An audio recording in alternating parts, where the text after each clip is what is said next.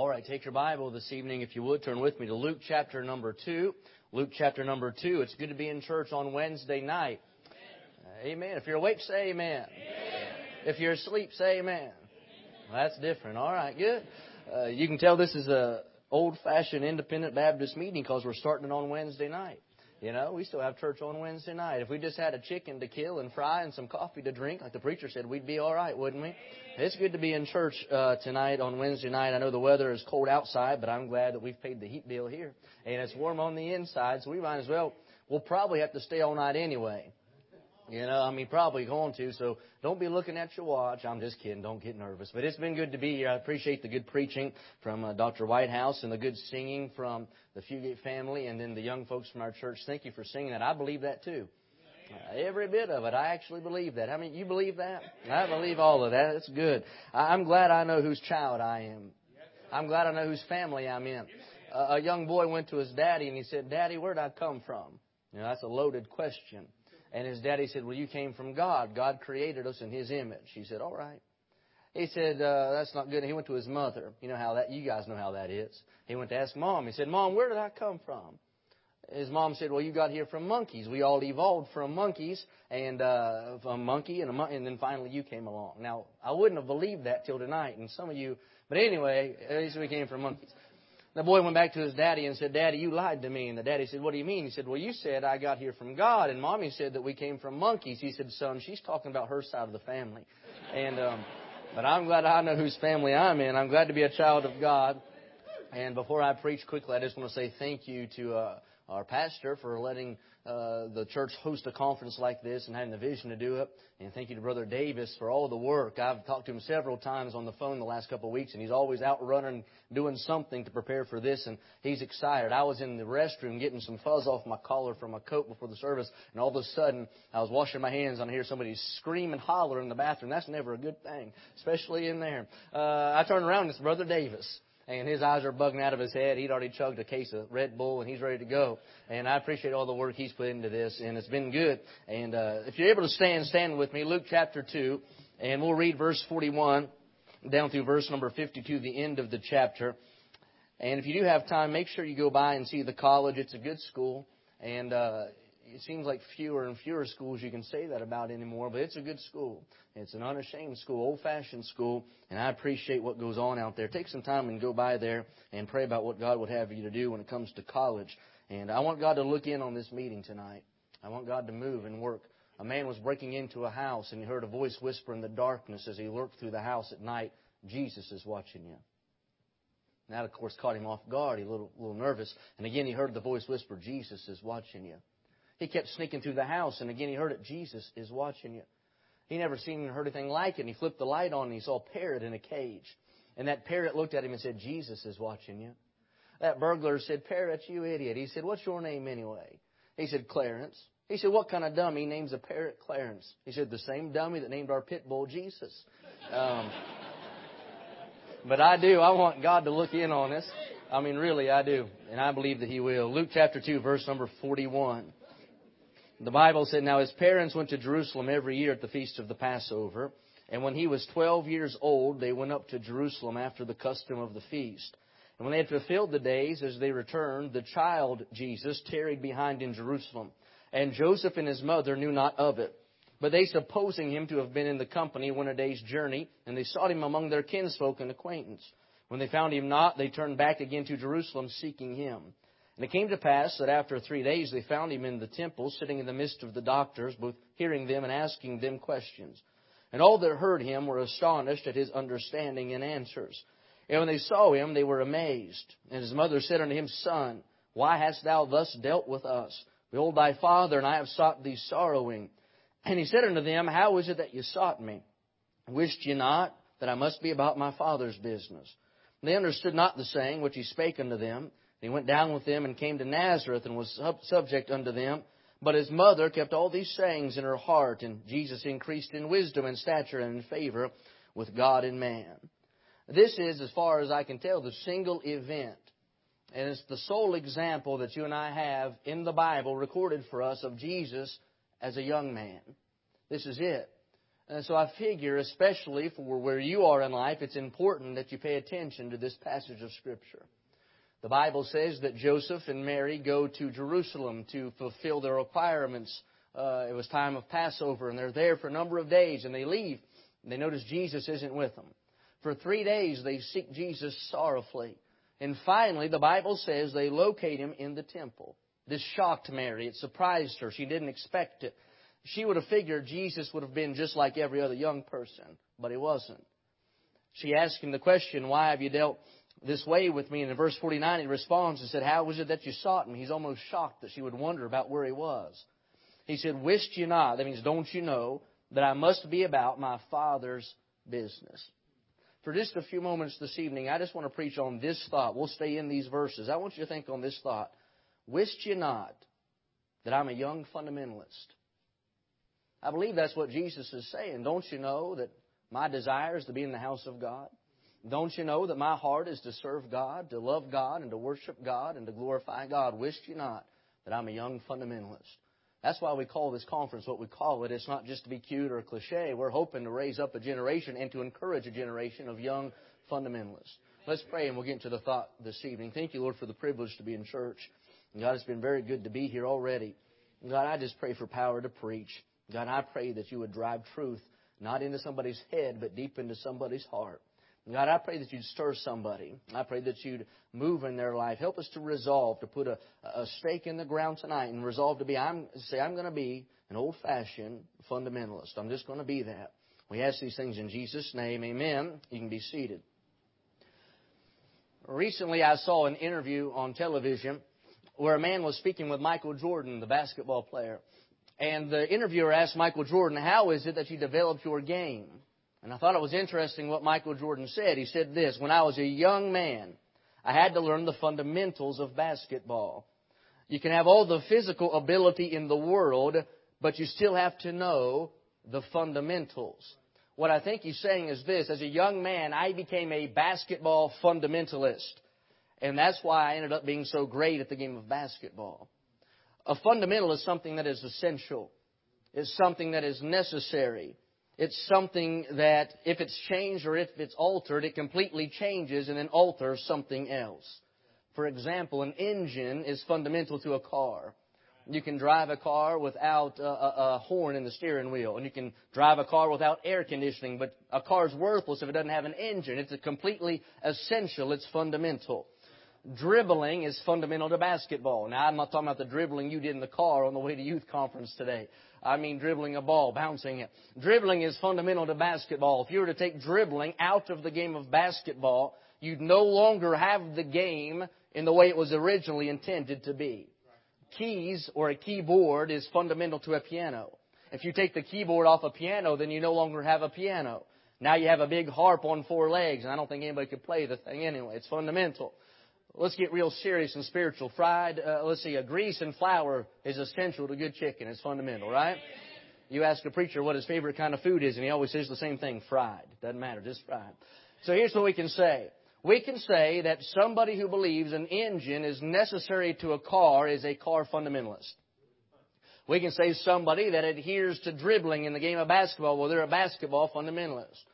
Somebody who thinks keys or believes that the keys are essential to playing a piano, then they are a piano fundamentalist. You see, a fundamentalist is something that is essential. And a fundamentalist is somebody who believes in, practices, and will even defend those fundamentals. The same thing applies to Christianity as well. I believe the truths of the Bible are essential. I believe the truths in this Bible are to be unchanged. I believe these truths are completely necessary. In fact, I'll go so far to say if you alter one truth, then you've changed the entire book. If you change one truth, you've maligned my entire faith. If you change one truth, then we no longer have Christianity the way God intended it to be. For example, the virgin birth of Christ is fundamental. If somebody tries to say that Christ was born like you and I are born, then he's a liar. He's not telling you the truth. If you take that out of our book here, then we can't be saved. And Christ would be a sinner like you and I were sinners. He wasn't born like we were born. He's born of a virgin, conceived by the Holy Ghost. It's a fundamental. the death of Christ on the cross for the sins of mankind is fundamental. Christ did not just die for the some or the few. He died for the world. Whosoever will, they can be saved. That's fundamental. The fact that He rose from the dead, that's fundamental. Any old man can die, only God can die and then come back to life again. That is fundamental.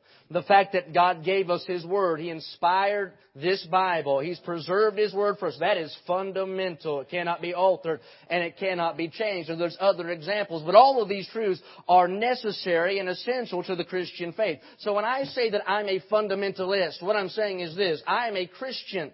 I can draw the circle even smaller. I am a Baptist. I can draw it even smaller than that. I'm an independent Baptist. Even smaller than that, I'm an independent fundamental Baptist. I'm a fundamentalist. That means that I believe in, adhere to, and will even contend and defend those truths that are essential to my faith. The Bible gives us our resume in Jude 3 that we're to earnestly contend for the faith. So to say that I'm a fundamentalist is to say I believe in the virgin birth of Christ.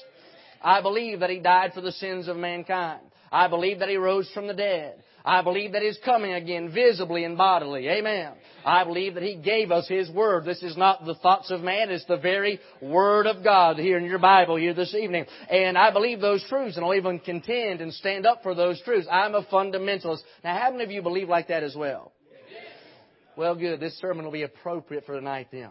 Wish you not that I'm a young fundamentalist. And I want you to listen just for a minute. Jerusalem is crowded as Jewish pilgrims from throughout the region make their way from their homes to the city of David. Streets are busy, and the marketplace resounds with the voices of peddlers and merchants selling their wares to passers-by. I can see as long lines begin to form at tables as men wait to deal with the money changers. Animals are led through the narrow passageways to be sold in preparation for sacrifices and meals. It's the first month of the Jewish calendar year, and the time of the Passover feast has come. A man from Nazareth, just a common carpenter named Joseph, has made the trip to Jerusalem with his wife Mary and her son. 12 years have passed since the unforgettable night that a star shone brightly over a stable in Bethlehem. An angel sung to announce the birth of a baby boy. It's been over a decade since a young Jewish mother named Mary had peered into the face of her boy for the very first time. Now that baby is no longer wrapped in swaddling clothes, nor is he lying in a manger. But now that baby's a young man, some 12 years of age. In our text passage, the Bible says in verse 41 that Joseph made this trip to Jerusalem every year. But this occasion is the first time since Jesus was a baby that Jesus accompanied Joseph on his trip to Jerusalem. My mind can't comprehend the excitement and the emotions that must have been brewing within the heart of Jesus as He visited Jerusalem. Now we understand that Jesus was 100% God. But we also know that Jesus is 100% man, was 100% man. And on the human side of things, how exciting this must have been. This was a big occasion. Every young Jewish boy must have reverently anticipated a trip to Jerusalem. Jesus was from a country town. He was raised in simplicity. His family was just common folk. On the natural side of things, he must have been overwhelmed and even awed by the array of sights and the size and the busyness of the city. Oh, but can you imagine on the spiritual side of things? Can you imagine the emotion that must have stirred within his bosom as he thought about the city of Jerusalem and the impact that place would have on his own ministry in the years that would soon come? No doubt as Jesus stood there in the city, he thought about the Garden of Gethsemane not too far away. Maybe he saw looming in the distance an old craggy hill they called Calvary. For the first time with mature human eyes, Jesus would see the temple of God rising above the city of Jerusalem. The temple was more than just a building to the Jewish people. It was the very center of their existence. The house of God was not just another thing which revolved around their life. Rather, the house of God was the very hub upon which their life revolved around. Palaces, houses, and gardens lined the streets leading up to the temple. The temple would have been in every respect impressive. It was impressive in the fact that it was elevated above the city on a rising hill. It was impressive in its architecture with various gates and walls, porches, and terraces. It was impressive in its several courts and garden areas. It was impressive in its materials. It was covered in marble and brass and cedar wood and gold. It was impressive in its capacity. It could hold a crowd of over 210,000 people within its walls. It was impressive in its religious significance. For this is where the priests would minister in the holy place. This is where the golden candlestick would sit, and the table of showbread was, and the altar of incense. And within the veil of the Holy of Holies is where the high priest would make atonement for the sins of the people. In every respect, this building was fitted for the expression, the house of God. And the Bible says in verse 42 and verse 43 that Joseph had fulfilled the custom of the Passover in accordance with Jewish law. They'd already eaten the Passover meal. They'd already offered their sacrifice. And know that they'd been in the city now a number of days. Having been away from home now for a number of days, I can imagine how rushed, how hurried Mary and Joseph must have been to pack their belongings and start back for Nazareth. In their rush, the couple begins their trip back home, having overlooked the fact that they'd forgotten something kind of important there in Jerusalem. Verse 44 says, "But they supposing him to have been in the company, went a day's journey. And they sought him among their kinsfolk and acquaintance." A day's worth of walking on the dusty road toward Nazareth jars loose the thinking of Mary and Joseph. All of a sudden they look around them and they understand Jesus is not there. I can almost imagine how frantic and how worried Mary as a mother must have been. I'd say they rushed to all their acquaintances and rushed to all their family, and they even asked amongst Jesus' cousins, and they asked if anybody had seen their son, and to their horror, Jesus wasn't there. In verse 45, the Bible said, "And when they found Him not, they turned back again to Jerusalem, seeking Him." Now a day's worth of walking toward Nazareth turns into another day's worth of walking back to Jerusalem in search of Jesus. The city would have still been crowded. Merchants would have still been peddling their wares. Crowds would have still been gathered in the alleyways. I can see as Mary and Joseph weave their way through the marketplace, and they begin to ask strangers and familiar faces alike if anybody had seen their son, Jesus, anywhere. In verse 46, the Bible said, "And it came to pass that after 3 days they found Him in the temple, sitting in the midst of the doctors, both hearing them and asking them questions." After 3 days of worrying and after 3 days of sorrowful seeking, the Bible says that Mary and Joseph find Jesus in the temple. And He's situated within a crowd of leading Jewish religious figures. And the doctors are astonished at the wisdom and the understanding and the cunning and the answers that Jesus was providing them. In verse 48, Mary begins to act like a mama does. She asks Jesus a very mother-like question. She makes a very mother-like statement. And the Bible says, she says, "Son, why hast thou thus dealt with us? Behold, thy father and I have sought thee sorrowing." Let me just stop and say there is no love like the love of a mother for her children. And if you're here tonight and you're not right with Mama, you got to go home and tell her you love her, because God bless a godly mother. Amen. I can understand Mary's heart must have been breaking. Her mind must have been racing. For 3 days she'd sought Him. For 3 days she'd worried. For 3 days her heart was breaking. For 3 days tears had stained her cheeks, and her bed had been a place of no rest whatsoever. And she says, "Jesus, don't you know, for 3 days I've looked for you. For 3 days I've wondered about you. For 3 days I've been worrying about your whereabouts." The answer of Christ seems to come so easily and so quickly. And Jesus almost seems shocked that His mother would wonder about where He was. In verse 49, He said to them, "How is it that you sought Me? Wish you not that I must be about my Father's business?" It never even crossed His mind that they'd have to wonder about where He was. He felt so at home in the house of God. In essence, Jesus responds to Mary and He says, "Mom, why are you so shocked?" He says, "Mom, why are you so surprised? Mom, why are you so taken back? Mom, why did it take you so long to find Me? Mom, why didn't you check the house of God first? Didn't you realize I'd be in the temple?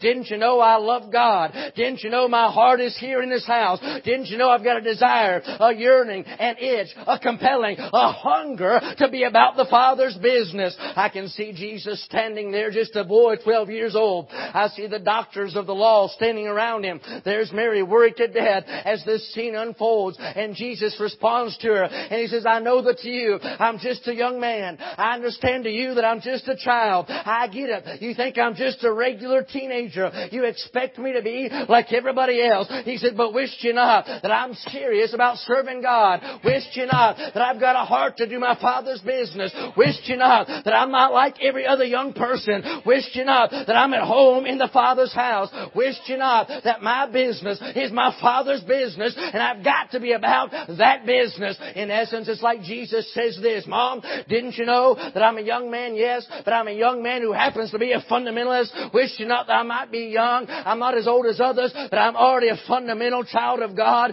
Wish you not that I may be a youth, but I'm not looking to be like every other youth in the world. I've got a higher calling. I've got a higher aim. I've got higher aspirations. I'm not going to wait till I'm old. I'm not going to get a late start. I'm not going to let the gray heads take care of it. I'm not going to bide my time till I've reached middle age. I'm going to get plugged in now. I'm going to serve God now. I'm going to sell out now. I'm going to get serious now. I'm going to get plugged in and do something for God. I'm not going to meet the expectations of the culture. I'm not going to fall into the trap of my age bracket. I must be about my Father's business. I can see Mary. She's so surprised. It's like Mary must have forgotten what happened in Bethlehem 12 years earlier. Maybe Mary forgot about the fact the angels had come and prophesied to her that she'd have a baby unlike any other baby ever born. Maybe she'd forgotten about the fact that as she had that baby in that manger, that angels sung happy birthday to him. Maybe she'd forgotten about the fact that the shepherds had come with their flocks to worship that baby. Maybe she'd forgotten about the fact that Herod tried to kill him and he couldn't. Maybe she forgot about the fact that wise men came later bearing him gifts. You see, Jesus was not status quo. Jesus was not going to fit the mold. Jesus was not going to be up to the world standard. Jesus was different. Jesus was special. Jesus was a young man, yes, but he was already serious about serving God. Now let me apply this to you here this evening. I'm convinced that the will of God for my life and the will of God for your life is for you and I both to be like Jesus. We're not to be like a celebrity. We're to be like Christ. We're not to be like some political figure. We're to be like Christ. We're not to be like your favorite athlete. We're to be like Christ. He wants our thoughts to be like the thoughts of Jesus. He wants our talk to be like the talk of Jesus. He wants our love to be like the love of Jesus. And God wants our walk to be like the walk of Jesus. I've heard this illustration. Some of you have probably used it. A little boy got saved in Sunday school. And the Sunday school teacher said, now that you're saved, Jesus lives within you. That boy said, I've got a problem with that. She said, what do you mean? He said, well, Jesus is God. She said, that's right. He said, well, don't you reckon if God lives in me, He's so big, He'll stick out? Sure He will. That's exactly what God wants. Our model for life is not found in a magazine. It's found in Christ. Our example is not found on a sitcom. It's found in Christ. Our goal is not to live up to the standard of the world, nor to fit into the expectation of society. Our standard is Christ, and our expectation is to be Christ-like. And I'm here to tell you that Jesus was a fundamentalist. But park it, wait a minute. He was not a fundamentalist beginning when He turned water into wine. He wasn't a fundamentalist only when He told Nicodemus he had to get born again.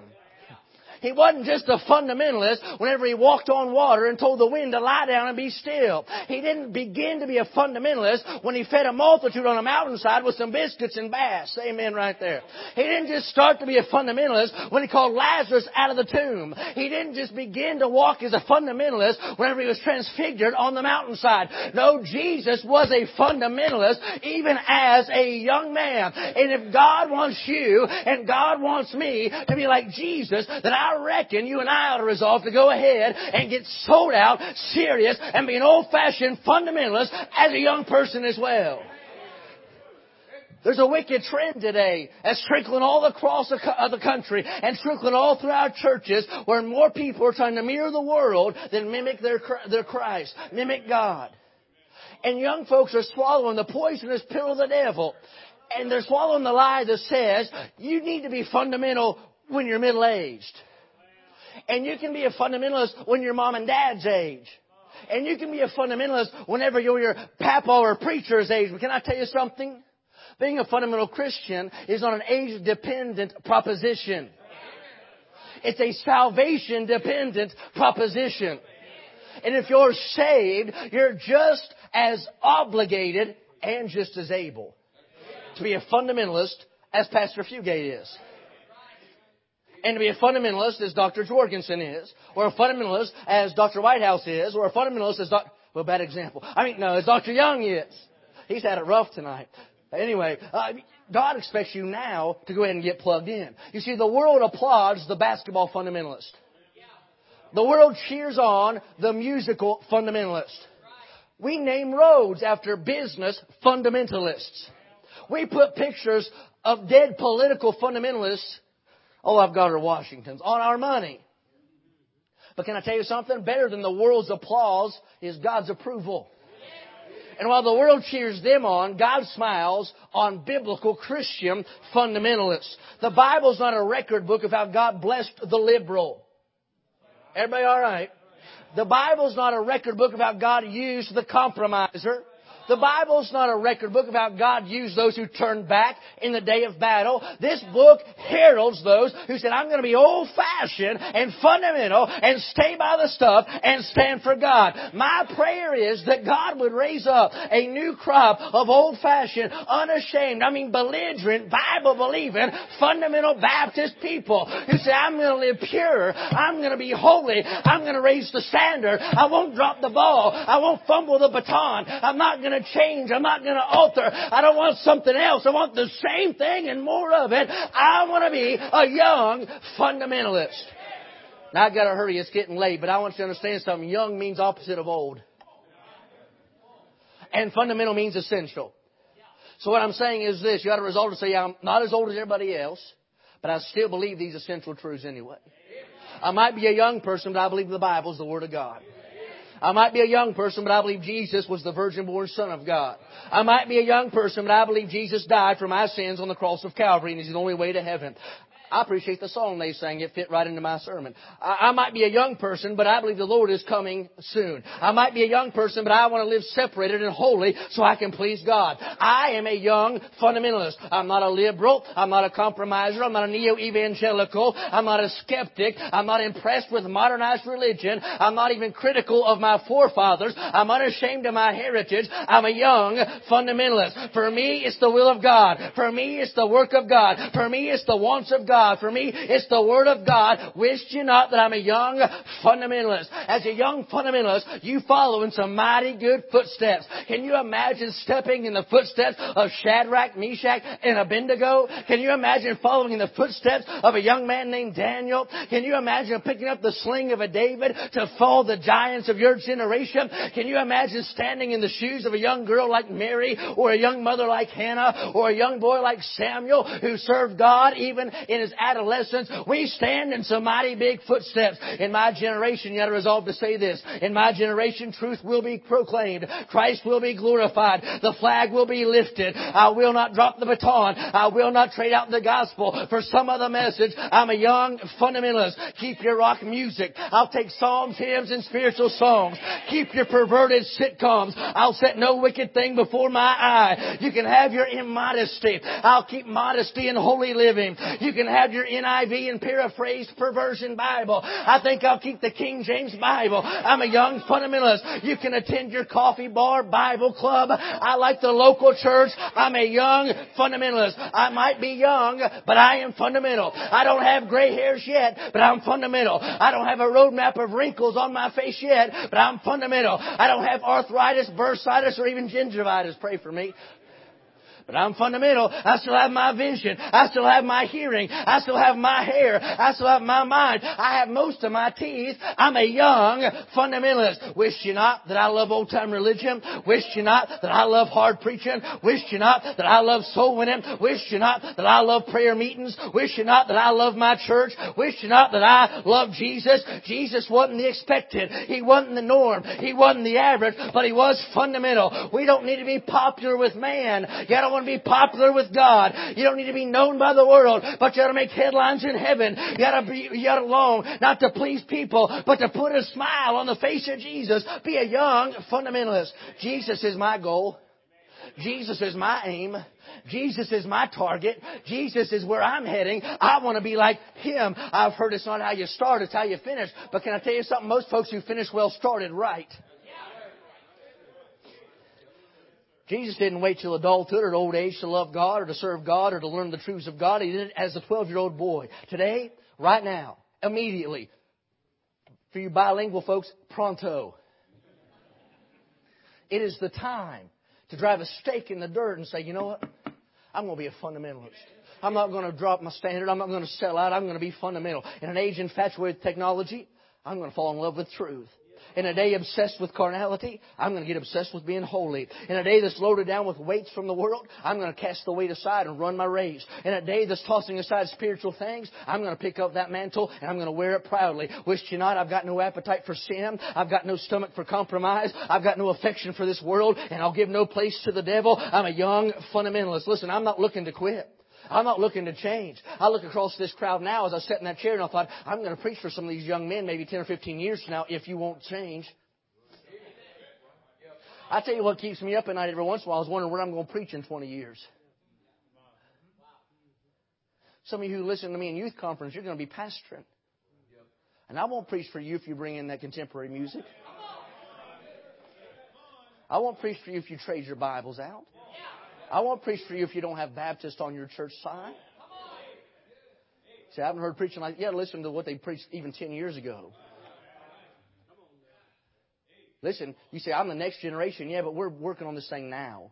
We're staying on this wall now. We're building this thing right now. Listen, I'm a young fundamentalist. I'm going to ask for old paths. I'm going to run my race and finish my course and keep the faith. I like the song that says, Jesus is my Savior. I shall not be moved. In His loving favor, I shall not be moved. Just like a tree planted by the water, I shall not be moved. I don't care how many blogs they write. It ain't going to move me. I don't care how many Twitter critters get upset about it. I heard that at Church Growth Conference. Some preacher said it. I'm not going to be moved. I don't care. I don't care who else changes and who else quits. I'm not going to be moved. Listen, sin's not going to move me. And my contemporaries who compromise, they're not going to move me. And friends who go their own direction, they're not going to move me. I shall not be moved. My spiritual business card does not say quitter. It doesn't say slouch. It doesn't say slacker. It says steadfast, unmovable, always abounding in the work of the Lord. I wish you not. I'm a young fundamentalist. Listen, tonight my prayer is this. Would you just make a covenant with God that if Jesus could do it at 12 years old, you can do it at 15. If Jesus could do it at 12 years old, surely you can do it now that you're 17. Get ready to go. Listen, my heroes aren't athletes. They're preachers and missionaries and soul winners and Sunday school teachers and bus workers. My goal is God. My desire is His will. My purpose is His glory. There is no unwritten rule that you have to be uninterested in God until you're 50. There's no unwritten rule that says you can't serve God now. My grandfather lied to get in the Navy. He fought in World War II. He lied to get in the Navy at 16 years old. Surely if 16-year-olds can die for our country, some of you could live for your Savior now. I'm not ashamed. I'm not going to apologize. I'm sure not looking to assimilate. I just want to be an old-fashioned fundamentalist. I want more of it, not less of it. 3 days they sought Him. Where did they find Him? In the house of God. 3 words came to mind. I'm not going to preach them. Number 1, peculiar. It blew Mary's mind. She's supposed to be somewhere else. The world will never understand that. A young person who loves God, serves God, wants to live clean. But can I tell you something? That's exactly how it's supposed to be. They think it's strange that you run not with them.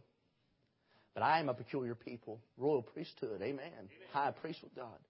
Number 1, peculiar. Number 2, I thought about passion. 3 days. Jesus didn't skip out one of those days to go to the ball field. And I'm not against sports. I'm for it. He didn't skip out one of those days. The Bible doesn't tell us that he went to the arena and watched the gladiators or anything like that. But for 3 days, he kept himself in church. Constantly in the house. He's passionate. I asked an old man once, an old preacher in the mountains, I said, how do you get ready for church? How do you get the right frame of mind? He said, I just sit by myself and I thank Jesus till it stirs me. Can I tell you what? We need some young people who just get obsessed with that. My passion, serving God. Number 1, peculiar. Number 2 is passion. Thirdly, he knew his purpose. Sure, he was going to die on the cross of Calvary some 20 years later. But if he was going to be successful in fulfilling his purpose, he was already going to have to get plugged in and serious about doing the will of God even as a young person. Potential is unseen, but potential is everywhere in this room. But you being successful tomorrow is all about you getting straight with God and doing the right thing today. A lot of potential has been sacrificed on the altar of rebellion at a young age. Wish you not, I'm a young fundamentalist. Listen, I want you to resolve to do it with me. Go with me. 30 years from now, I'll still be preaching. You'll be in the ministry, and we'll look back on the youth conference and say, man, aren't you glad that we stayed the course? Aren't you glad we stayed on the wall? Wish you not, I'm a young fundamentalist. Listen, let's bow our eyes, close our eyes. That's the thought for tonight. God laid that on my heart probably a couple of days ago to preach this evening. Maybe you're here tonight and say, preacher, pray for me as a young person, a young man, a young lady. I want to make that commitment. I don't want to be drawn by the world or worried about the approval of lost people. I want to please God. I want to serve God. I want to stay plugged in for God. Even now, I want to resolve to do right. You raise your hand and say, pray for me. Balcony and down here, say, pray for me. God spoke to my heart. Good. Many of you. That's exciting. All over this building. How about raise your hand and say, pray for me. That's a blessing. Listen, you can put your hands back down. Listen, you're a young man, but if God called you to preach, you're already a preacher, man. You're not going to be a man of, you're already a man of God right now. If God called you to preach, God expects the same thing out of you He does for me. Here right now as a young man, you say, God's called me to preach. I want to ask you raise your hand and say, pray for me, preacher. I want to stay straight. I want to stay where God wants me to be. And raise your hand, pray for me. God's called me to preach, and I don't want to let Him down. Good. I appreciate those hands all over this, but that's exciting. That's exactly what we need. Maybe there's some young ladies and young men here. God's called you to be a missionary already. You say, pray for me, preacher. I don't want to drop the ball now so that I miss the purpose and will of God later. Say, I want to serve God. I want to get plugged in now as a young person. You raise your hand and say, pray for me. God's called me to do something like that. And just pray for me that I'd stay the course. I appreciate those hands. Thank you for that. Maybe you're here and you'd be honest with me as a young person. Say, I've been flirting around with the wrong kind of things. Listen to the wrong kind of music. Just because it says Christian on the CD cover doesn't mean it is. Reading the wrong kind of books. Listen to the wrong kind of things. Say, preacher, pray for me. I need to get that stuff out of my life. I don't want that kind of influence. I want to be a fundamentalist. I want to be an old-fashioned, Bible-believing Christian. Say, pray for me. I needed that. You raise your hand right now and say, pray for me. Good. I appreciate those hands. Thank you for that. That's a blessing. Listen, I'm going to pray. The altar will be open. If you have a need tonight, you come kneel to this altar. Do business with God. If you're not sure you're saved, right now tonight, say, preacher, if I were to die tonight, I'm not sure I'm ready to meet God. Listen, I don't need to see your hand because God already knows your heart, but I sure would like to pray for you if you'd let me. Right now, you raise your hand and say, pray for me, preacher. I'm not sure I'm ready to meet God if I were to die tonight. I'm not sure I'm saved. Right now, you raise your hand and say, pray for me. Up and right back down. You have to hold it up and say, pray for me. All right. You just hold it up there so I can see it. All right. Listen, I'm going to pray the altar will be open. You come pray if God spoke to your heart. Lord, I pray that you bless now. I pray that you do something in these days. God, you've brought everybody here for a purpose. I believe that. And I pray that you take the first message and then the second message and you drive those truths home into their hearts. God, help us to resolve to make a difference, to influence others, not to sell out, not to change, but to do more of what we've been handed down, to keep pressing forward, to be a young fundamentalist in Jesus' name.